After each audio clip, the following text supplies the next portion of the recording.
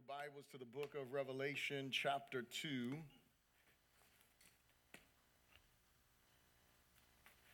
Revelation, chapter 2.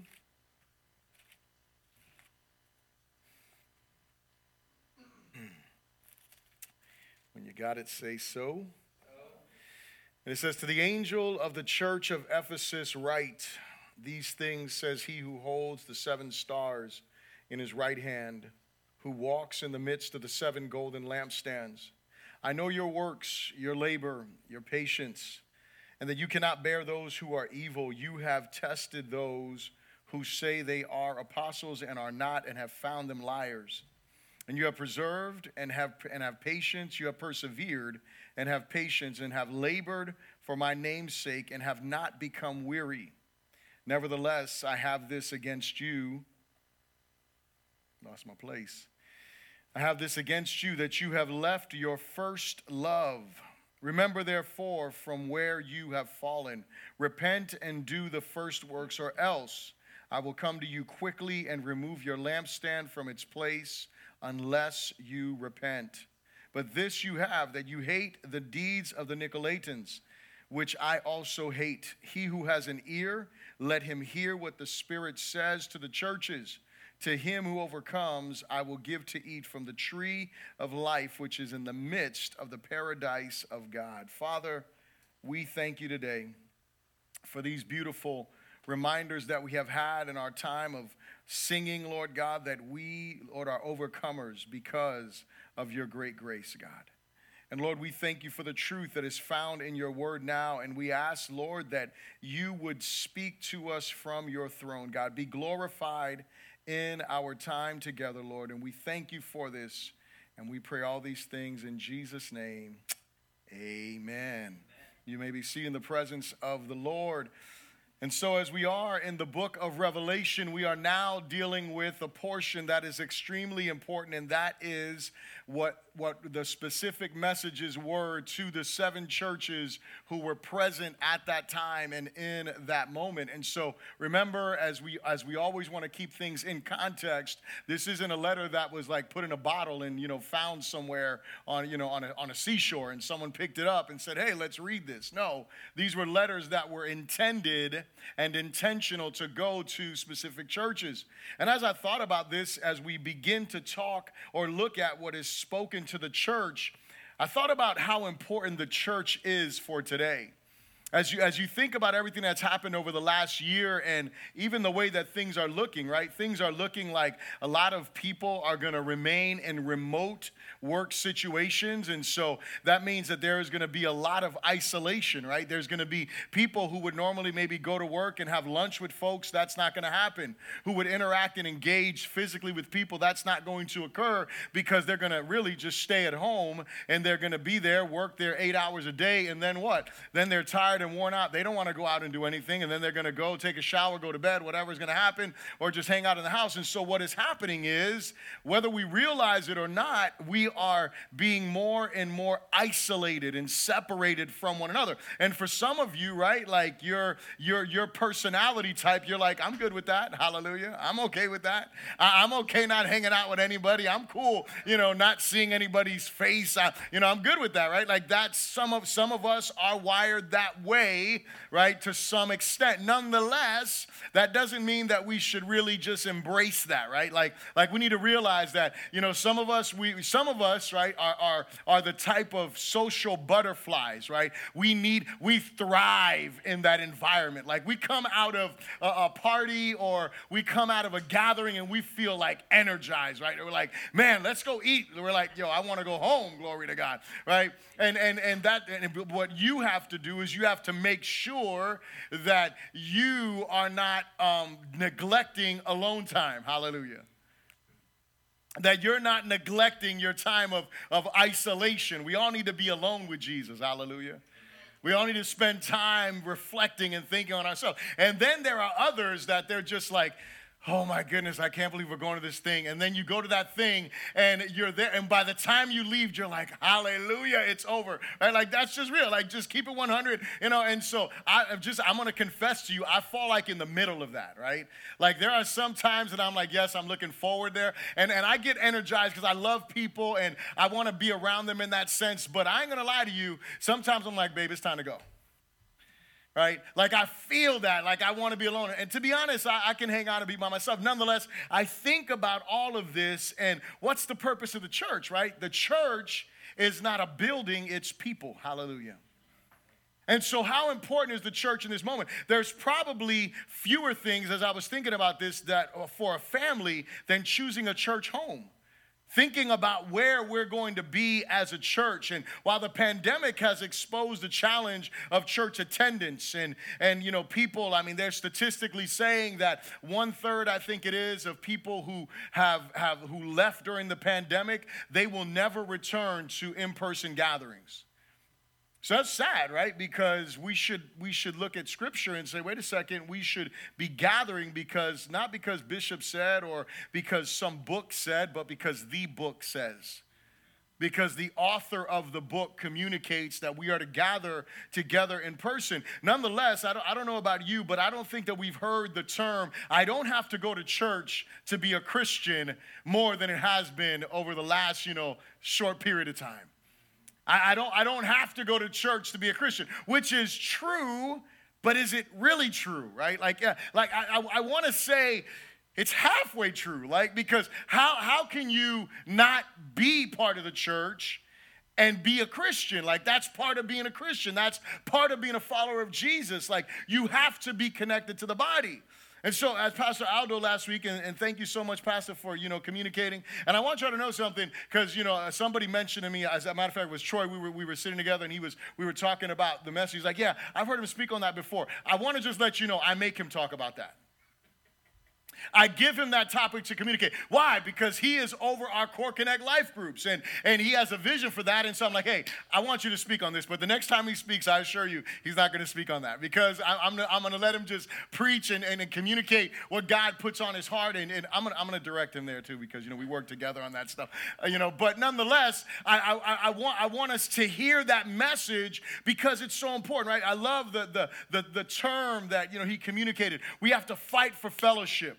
We have to fight for fellowship. And fighting for fellowship is sometimes fighting our own, wiring. Hallelujah. Some of us need to be rewired. I mean, this is just factual, right? And again, I'm talking to myself, because sometimes I got to talk myself through, hallelujah, gatherings that I could just easily just stay home, right? But nonetheless, we have to think about these things. But here's some things that I realize is that church isn't about, what is church about, right? So let me just talk about what church isn't. Church isn't about fueling up for the week, right? Because that's what some people think. Like, church Sunday morning, gathering is to fuel up for the week. And that's it's like a pit stop.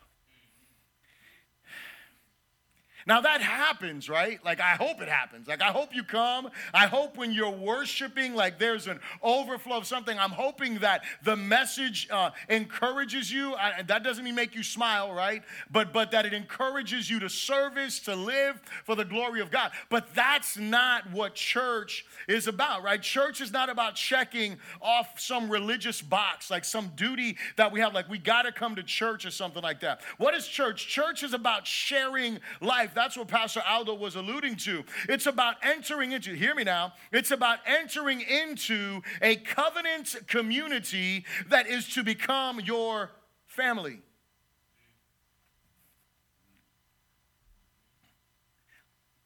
It is about entering into a covenant. You heard those words before, covenant? Not just in a church that's called covenant something. No. You heard those words, covenant. When you get married, right? You enter into a covenant. There is a commitment that is supposed to be made when you become part of the body of Christ. And you are to, when you decide that you're going to become part of a local body, you are entering into a covenant community. People who are in covenant vertically with God, but also horizontally one with the other. And so now we enter into this community that becomes our family. Listen, this is one of the saddest things that I came to realize, and it wasn't me that said it, someone else said it. But some of your biological family, I pray this is not true, but some of them will not make it to eternity, but every one of the followers of Christ that are really followers of Christ, they're going to be your family in eternity. And so we are this covenant community that is supposed to be there. It's about weeping with each other in loss, in hardship, in trials of faith. You know you're supposed to do that, right? But you can't do that if you are not part of the life of the church, because you don't know what's going on. You can't just solely depend on an email that you get from Bishop or that you get from one of the leaders or a post that comes up in Realm or somewhere that says, hey, can you pray for such and such? Or, we're going to take an offering. And we always do this anonymously because we don't necessarily want to put somebody's business out there. But you know what? If you're part of the life of the church, guess what? And this has happened. You'll know about needs that people have long before I do. Because you're engaged. That's what it means to be part of the family, right? It's being part of the covenant family of God. We're supposed to weep. We're supposed to, when people lose, when there's hardship, we're supposed to be part. We're supposed to rejoice in things like birth, in marriage, in promotion. The church is about rejoicing in those things, right? We're supposed to rejoice with those who rejoice, mourn with those who mourn. It's about the mission of disciple making. It's about accountability in all of life. It's about working out our salvation in the midst of a community that is gospel-centered. That's what the church is about. The church is necessary. It's not just, your time that you come and feel better about yourself. That's part of it, but that's just a small part of it. In our day and age, the church is more necessary and more relevant than we realize. And we have to break free of our Americanized Christianity that it's all about what we get from church, but it's about us being the church. And so I say this because Jesus is speaking to his church, and he's letting us know some things that we're going to see as we look at Ephesus and we look at these different churches that are throughout Asia Minor that he's speaking to. And he's going to talk to them of their importance and the things they're doing good, the things that they're doing wrong. It should be understood, and I think that you know this, but just in case you didn't know, let me reiterate it for you, that there is no such thing as a perfect church. And if you ever find one, don't enter. Just leave it like it is. Because the moment you enter in, you make it imperfect. The moment that I decided to follow the Lord and plant this church, it became imperfect immediately. Immediately. And as long as I'm here, it will be imperfect. Now, that does not mean that imperfection means that we don't do anything, that we're just imperfect, so whatever. No. Because God is in the process of perfecting this imperfect church. And so we have to understand this, that the church, again, is necessary, and our participation in its life is not optional, but it is a biblical mandate. Listen, we don't pick and choose. We are either adherents of this book or not.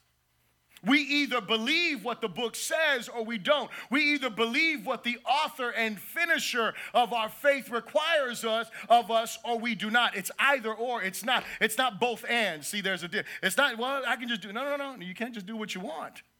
Who is Lord? I'm not Lord. You're not Lord. Jesus is Lord, right? He is the Lord of his church. He's the one that's leading us. And that's just true. Jesus must be the one who leads us in this, as I'm talking about choosing a church home. He's got to be the one that leads us, because when things change, and they will, hallelujah, guess who doesn't? He doesn't. And he leads us through the change. So I want you to think about this morning as we think about the church of Ephesus. Sound doctrine should always lead to great passion for Jesus and compassion for others. I'll say it again. Sound doctrine should always lead us to have great passion for Jesus and compassion for others. Extremely, extremely important thought that we have here, because when we look at the church of Ephesus, and if you have headings in your Bible over each chapter or each area, you might have something there that says the loveless church. And when we look at the church of Ephesus, we find some good stuff in the church of Ephesus, but we also find some issues in the church of Ephesus. So the first thing I want to ask you to repeat after me is this: say, at first glance, Ephesus seems like a great church. At first glance, they seem like a great church. Like, this is like if someone was to ask me, hey, we're moving to a new city, which has happened. And the first thing that I tell them is what? I tell them, hey, check out the website, right? And go and look at the doctrine of the church. What does the church believe? What do they profess as something that is foundational for them? And on paper, a church can look fine. The next thing that I would communicate to someone is, you know what, you might want to call the pastor and ask them specific questions about the church, right? I remember when we were still in the storefront, I got a phone call from Sister Sonia, who called me, and we had a lengthy conversation. She asked me questions, and I was just grateful because she showed up, hallelujah, on Sunday, her an angel, glory to God. So apparently I didn't scare them off in the conversation, but nonetheless, they did a little bit of research with not just looking at a website or just hearing the music or anything like that, but they also had a conversation. Let's talk about what this church is about. Let's have this conversation. And then I would go further and I would say, and what I would say is go engage, worship together with the people of God, if those things are good, and then sit down in their, our Core Faith 101 or whatever their particular thing is. A lot of churches have their Discover, whatever the name of the church is, and you go there, learn more about the church. But above everything, I would say this: listen to Jesus. Listen to Jesus. Let him direct and guide you. Let him order and ordain your steps and your decisions. You know why? Because he is the one who is in the midst of the church. He is the one who is looking around the church. He is the one who knows what's going on in the church. And he's the one who gets beyond the exterior and the externals and gets to what's really going on the inside.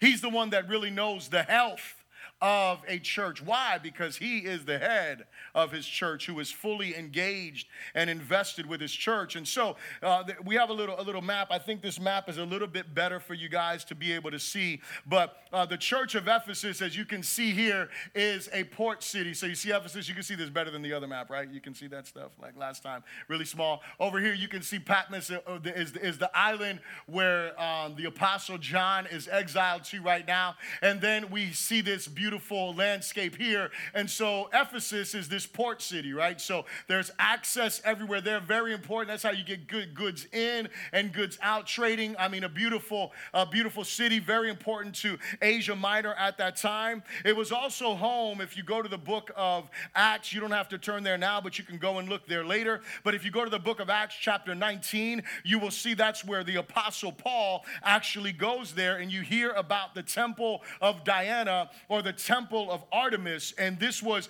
a huge temple. It was actually home. It was one of the 7 wonders of the ancient world, in that time. And so the Apostle Paul was there, as I said. Now check this out, right? I'm going to give you some numbers really quickly.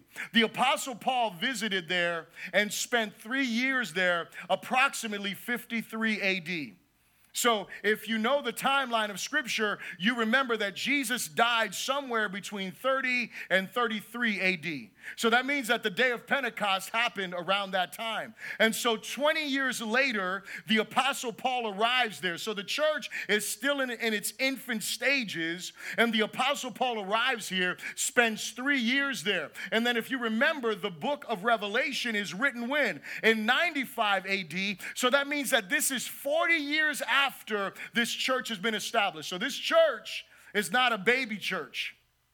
The church that we're looking at, I mean, if you think about it, the Apostle Paul was like the founding pastor. Think about that, like, glory to God. Like, I think I'm a decent communicator. I think I know God's word well. But man, I would love to sit under Paul, right? I would be like, yo, you need to go to him as your pastor. Hallelujah. Like Paul was the man, right? Like this guy knew scripture. This guy was leading in powerful ways. God was using him mightily. And so stellar leadership that they had. We know that Timothy was there as well. And so pastors, leaders that were under the Apostle Paul. And then John, as we know, church history says that he was the final pastor or shepherd overseer of that time, obviously before he goes to Patmos there.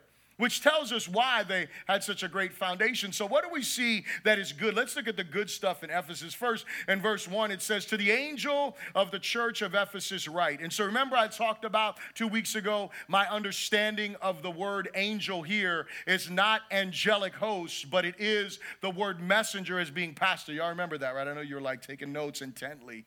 But here's what happens. The reason why I think there has to be the messenger, it has to be the pastor or the leadership in that sense of the church, is because it says this, to the angel of the church of Ephesus, write. And so John is writing to someone. It would make no sense to me that John would write to an angel in heaven. Hello, that just doesn't make sense. So anyway, I just want to throw that in there. But he goes on and says this, these things says he, who holds the 7 stars in his right hand, who walks in the midst of the 7 golden lampstands. Remember the picture that we see in chapter 1, the 7 stars being the 7 messengers, and the 7 lampstands are the 7 churches. And so points us back to that vision that he had. Verse 2 says, I know your works, your labor, your patience, and that you cannot bear those who are evil. And you have tested those who say they are apostles and are not, and have found them liars. And you have persevered and have patience and have labored for my name's sake and have not become weary. This sounds like an amazing church. Verse 6, but this you have, that you hate the deeds of the Nicolaitans, which I also hate. Doesn't that sound like a great church? I mean, just think about it. They hated worldliness. I mean, this was a church. If you think about the church of Ephesus, they were commended not by man, but by Jesus. Remember, Jesus is the one who is saying these words. He is communicating these things. He's saying that they were a serving church. They were a church that was engaged in service. They were a church that was not just serving, but they were sacrificial. They were a church that wasn't just serving, wasn't just sacrificial. They were steadfast. They were persevering. They were patient. They were doing this what? For his name's sake. And they were a separated church. They were a church that didn't stand for sin. They were a church that didn't stand for bad doctrine. They were a church that stood firm upon God's word. They were a church that said, those guys, those are false apostles. Those guys don't bear the marks of an apostle that we know from Paul who founded us, that we know from John who shepherded us, that we know from the other apostles that potentially visited us. The teachings are different. I mean, these were guys that says, the Nicolaitans, and we'll talk about the Nicolaitans later on. But this was a group of people that was carnal, that were ungodly, that were trying to have dominion in the church in one sense. And they said, no, we hate them. We're not going to be part of them. This is a church that was holy in its day. Seemed like a great church. They seemed, you would expect that, right? Because they had great teaching. They had great pastors. They had great leaders. And so we see that at first glance, they look great. Everything looked good. And yet Jesus is weighing some stuff. And I want to say this because I think this needs to be unequivocally embraced by the church, is that the church must never sacrifice truth for relevance. The church must never sacrifice. That's what's happening in our day today. We are bending, we are bowing, we are compromising into progressive Christianity. We don't want to talk about the tough stuff. We don't want to engage in the difficult issues. We don't want to do that. Why? Because, I don't want to offend anyone. We want people to come. The church cannot do that. The church Scripture must always be the highest and final authority in doctrine, what we teach, what we believe. The scripture must also be our highest authority in decision making as far as it can be. Is this wise according to the scriptures, not according to the plans of man? Is this wise according to scripture? Is this something that honors God's heart, or is this something that God forbids?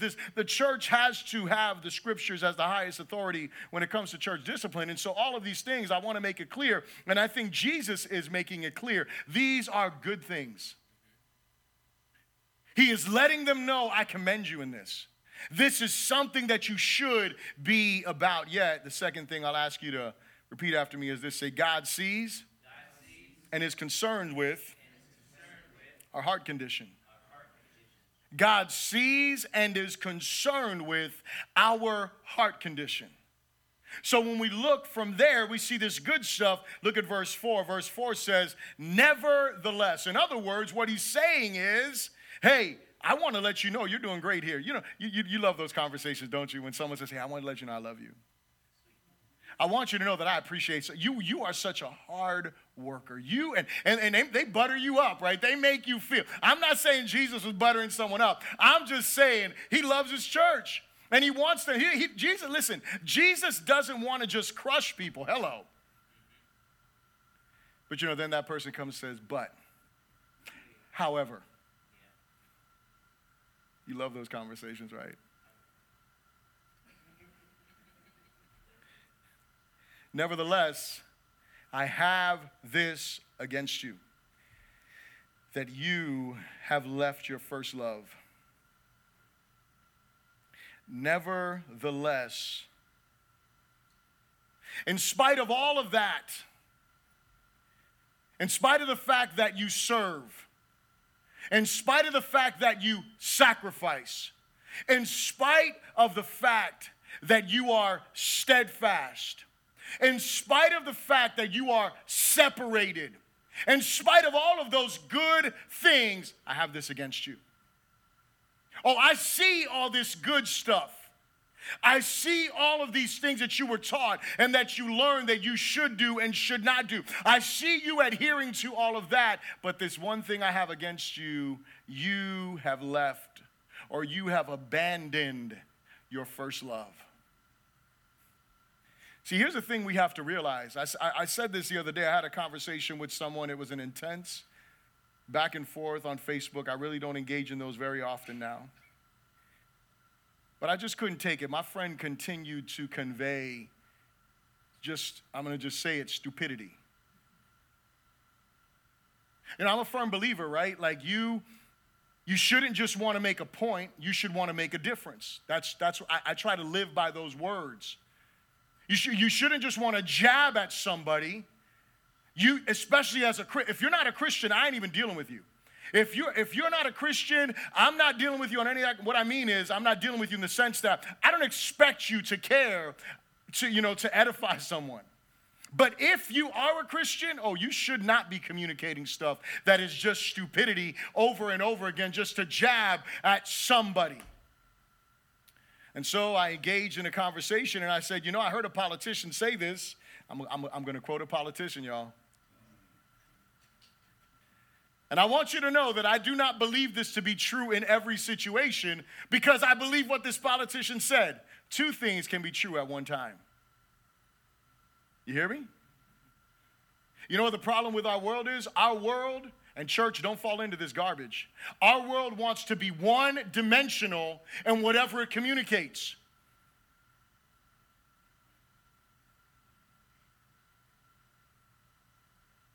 So what ends up happening is we end up hearing things like, all are this, or all are this. We can't say, they messed up. So did they. Two things can be true at one time. Two things can be true at one time and not be contradictory. Hello? This new word that they throw out there, it's nuance. Everything has nuance. That's the new word. I think people like looked up the word nuance and they're like, oh, this is like I want to use the word psychedelic right now. That's probably not the right term. But it's like this catchphrase. You know, we have to have nuance. But you know where they only want to have nuance? They want to have nuance when it comes to religious convictions.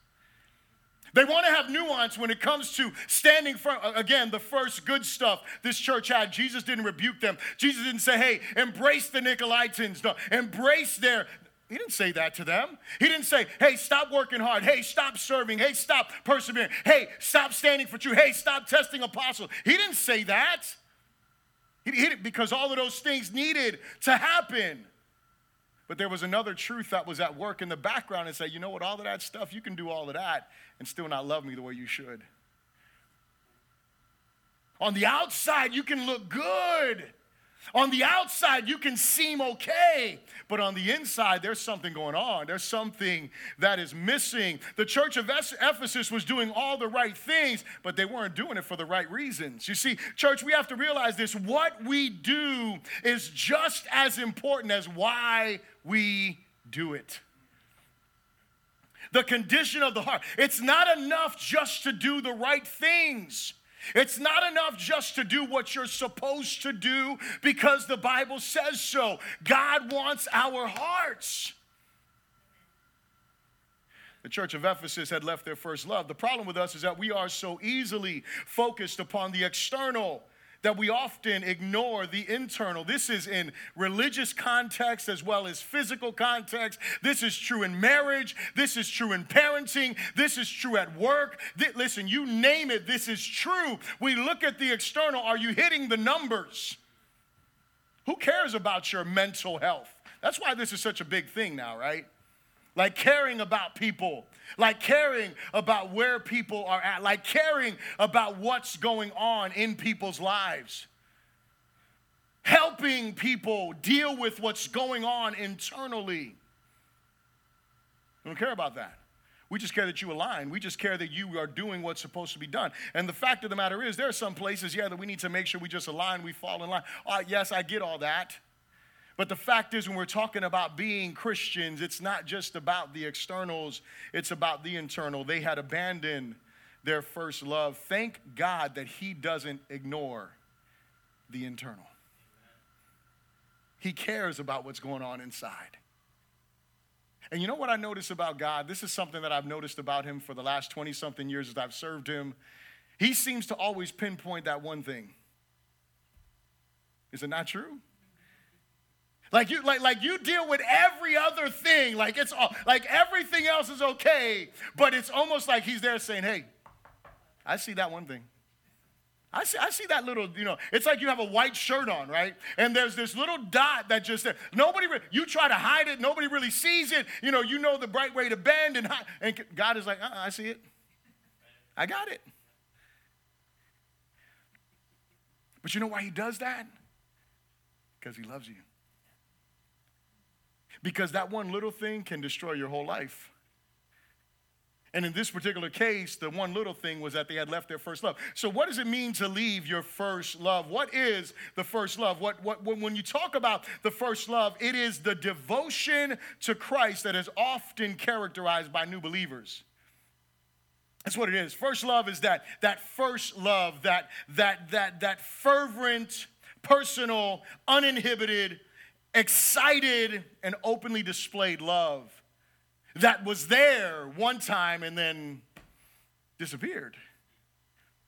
There was a time that you couldn't shut up about Jesus, and now try to get you to talk about Jesus. You don't know where He fits. Before, it didn't matter. He was going to fit wherever you were. It was this first love, this passion that you woke up with. I love this. You got to turn here with me because I want you to see this picture. Look at the book of Jeremiah.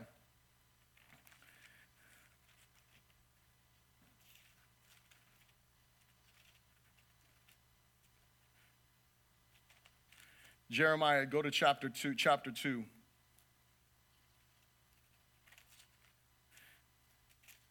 I want you to see how God conveys to the children of Israel His feelings about them. And look at what this word says here. Jeremiah chapter 2, he says, moreover, the word of the Lord came to me, saying, go and cry in the hearing of Jerusalem, saying, thus says the Lord. Listen to this. I remember you, the kindness of your youth, the love of your betrothal, when you went after me in the wilderness, in a land not sown. Israel was holiness to the Lord, the first fruits of his increase. All that devour him will offend. Disaster will come upon them, says the Lord. I remember you, the kindness of your youth, the love of your betrothal, when you went after me in the wilderness. You see the picture that he draws for the children of Israel. His issue primarily when they went into judgment, it was because they stopped pursuing him. Their love for him was not what it once was. And Jesus tells the church of Ephesus, I have this thing against you. You have abandoned your first love. You have left your first love. See, your first love, it is the honeymoon love of the husband and wife. Those of you who are married, you remember that. And while it is true that mature married love deepens and grows richer, it is also true that it should never lose the excitement and wonder of those honeymoon days. Listen to me now. This is the twofer. This is about Jesus, and this is also about your marriage. If you're married, this applies to you too. If you're not married, you can apply this with your relationship with the Lord. When a husband and wife begin to take each other for granted and life becomes routine, then the marriage is in danger. I'll never forget the words of one of the guys that was at my bachelor party. It wasn't some crazy bachelor party. I was a Christian by then, hallelujah. It was crazy. It started crazy because these guys arrested me. They got me arrested. They had some guy that was a police officer who arrested me, and then they took me somewhere. So that was messed up. But anyway,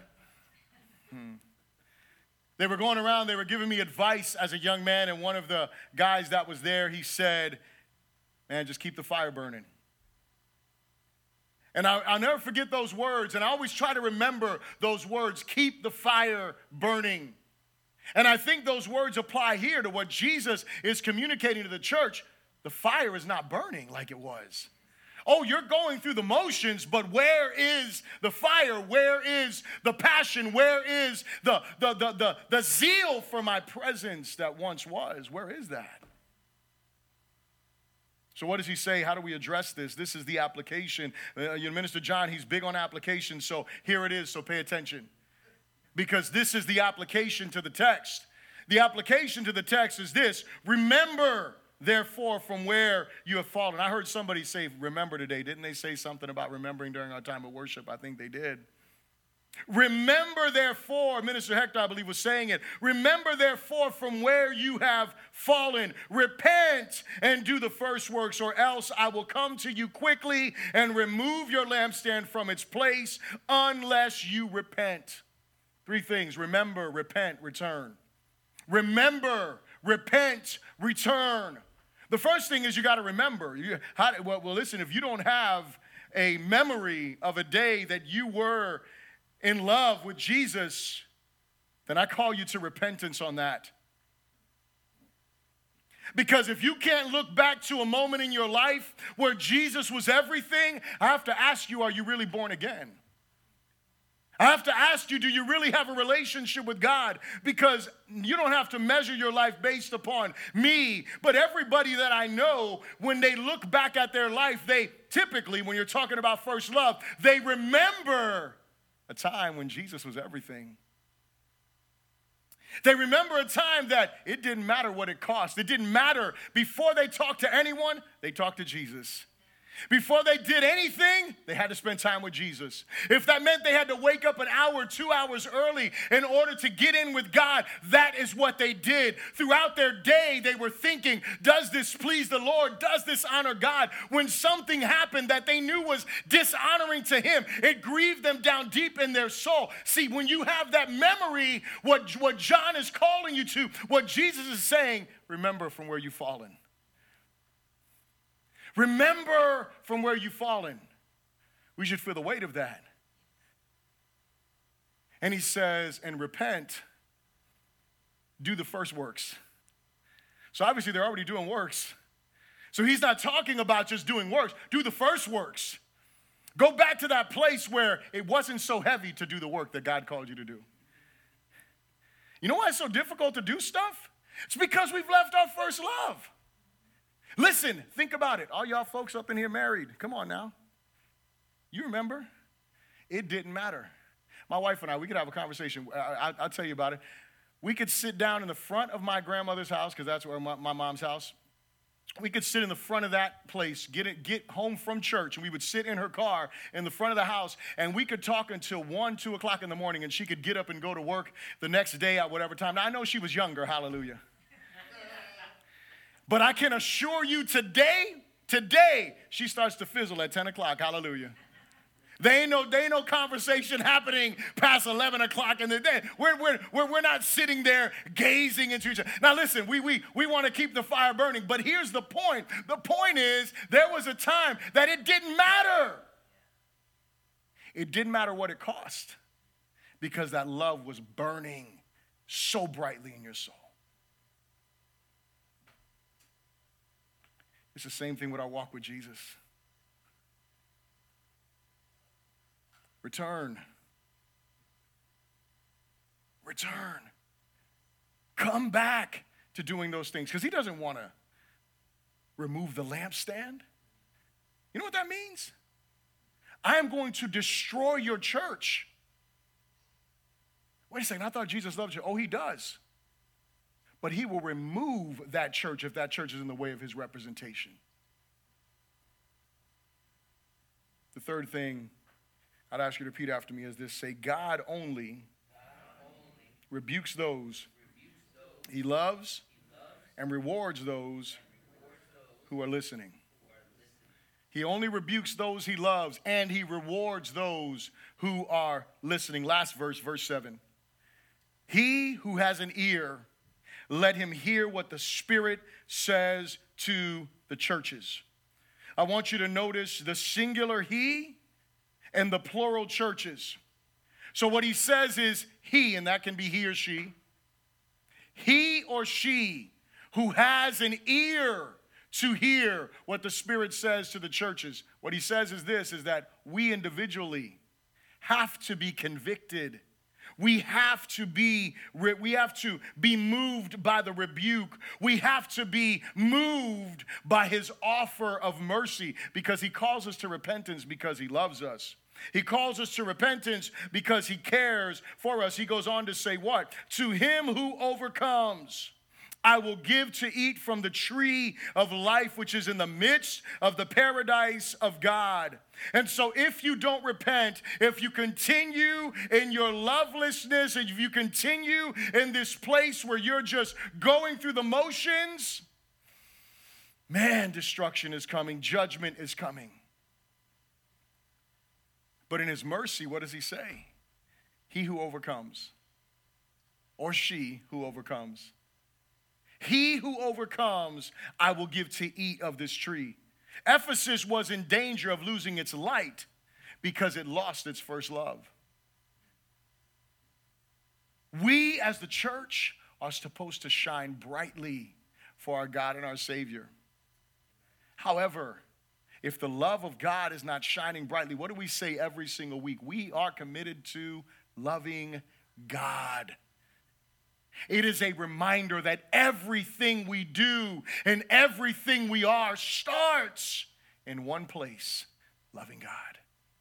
It starts in that place of loving him. But what does Jesus do? Jesus points to the fact that this is an unhealthy church, a church that looked healthy, yet it was unhealthy. Jesus offers them a reward for overcoming their sin, to eat of the tree of life. It is important to realize, and we have to understand this, we don't overcome by our own will.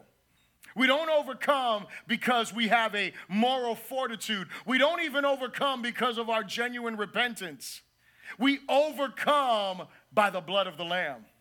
We overcome because of the work of our Savior. We overcome because of our faith in Him. And when we respond to Him and we acknowledge, God, I have fallen, I have left my first love. When we communicate those words from our hearts and we say, God, I want to turn, God offers us the grace in order to turn.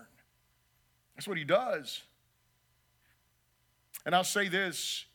As we respond to Him, returning, what does that mean? It means returning to our first love, coming back to a gospel-centered life, a Christ-honoring life, a God-pleasing life. That's what creates a healthy church.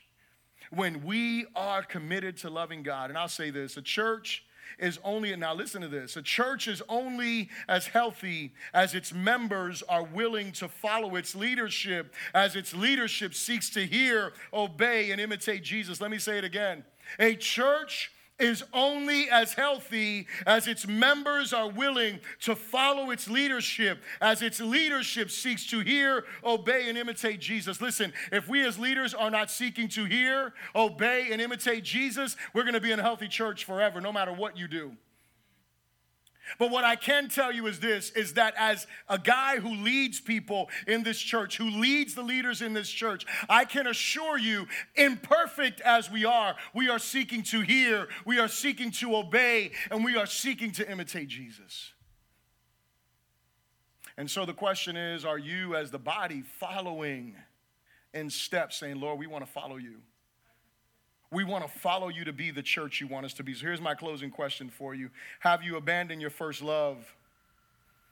And the second question is, are you ready to return? I don't want to leave you in the weight of, I've fallen from my first love. Listen, I stand with you in this place, and I have been rebuked, and I have been broken, and I have been wrestling and saying, God, forgive me. Forgive me. Because as your son, I realize that I have abandoned my first love. I'm talking about me, not you. That I have neglected that first love because what? Because I get so busy serving and persevering and defending the faith and preparing sermons. And I'm not just talking about today in this sermon. I'm talking about, man, I'm always fighting the ease of falling into that place.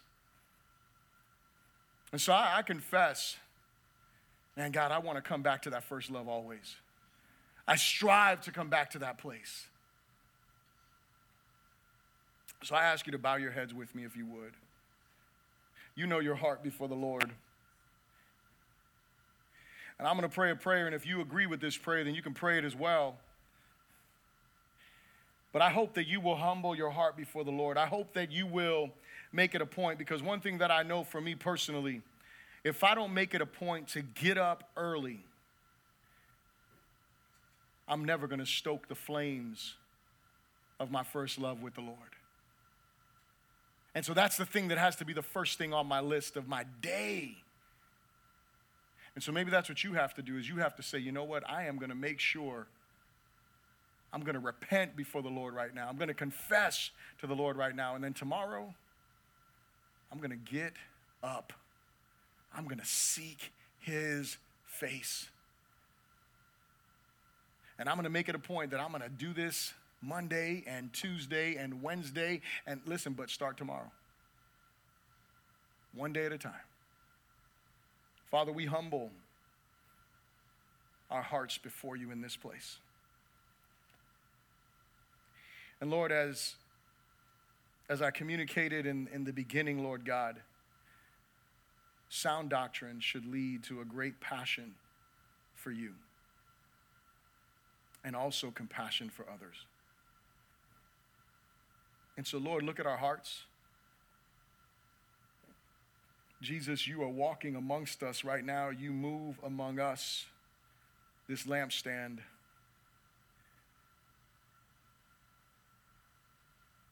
And Lord, if there needs to be repentance, let it be true in us. Help us to fight for our first love. Help us to remember from where we've fallen. Help us to do the first works that pleased you and honored you And help us to return, Lord God, and not stand stagnant. Thank you for loving us enough, Lord God, to communicate with us. May we respond in faith to you, God. We thank you for this, and we pray this in Jesus' name. Amen. Hallelujah. We are going to partake of communion, which is a glorious and beautiful reminder.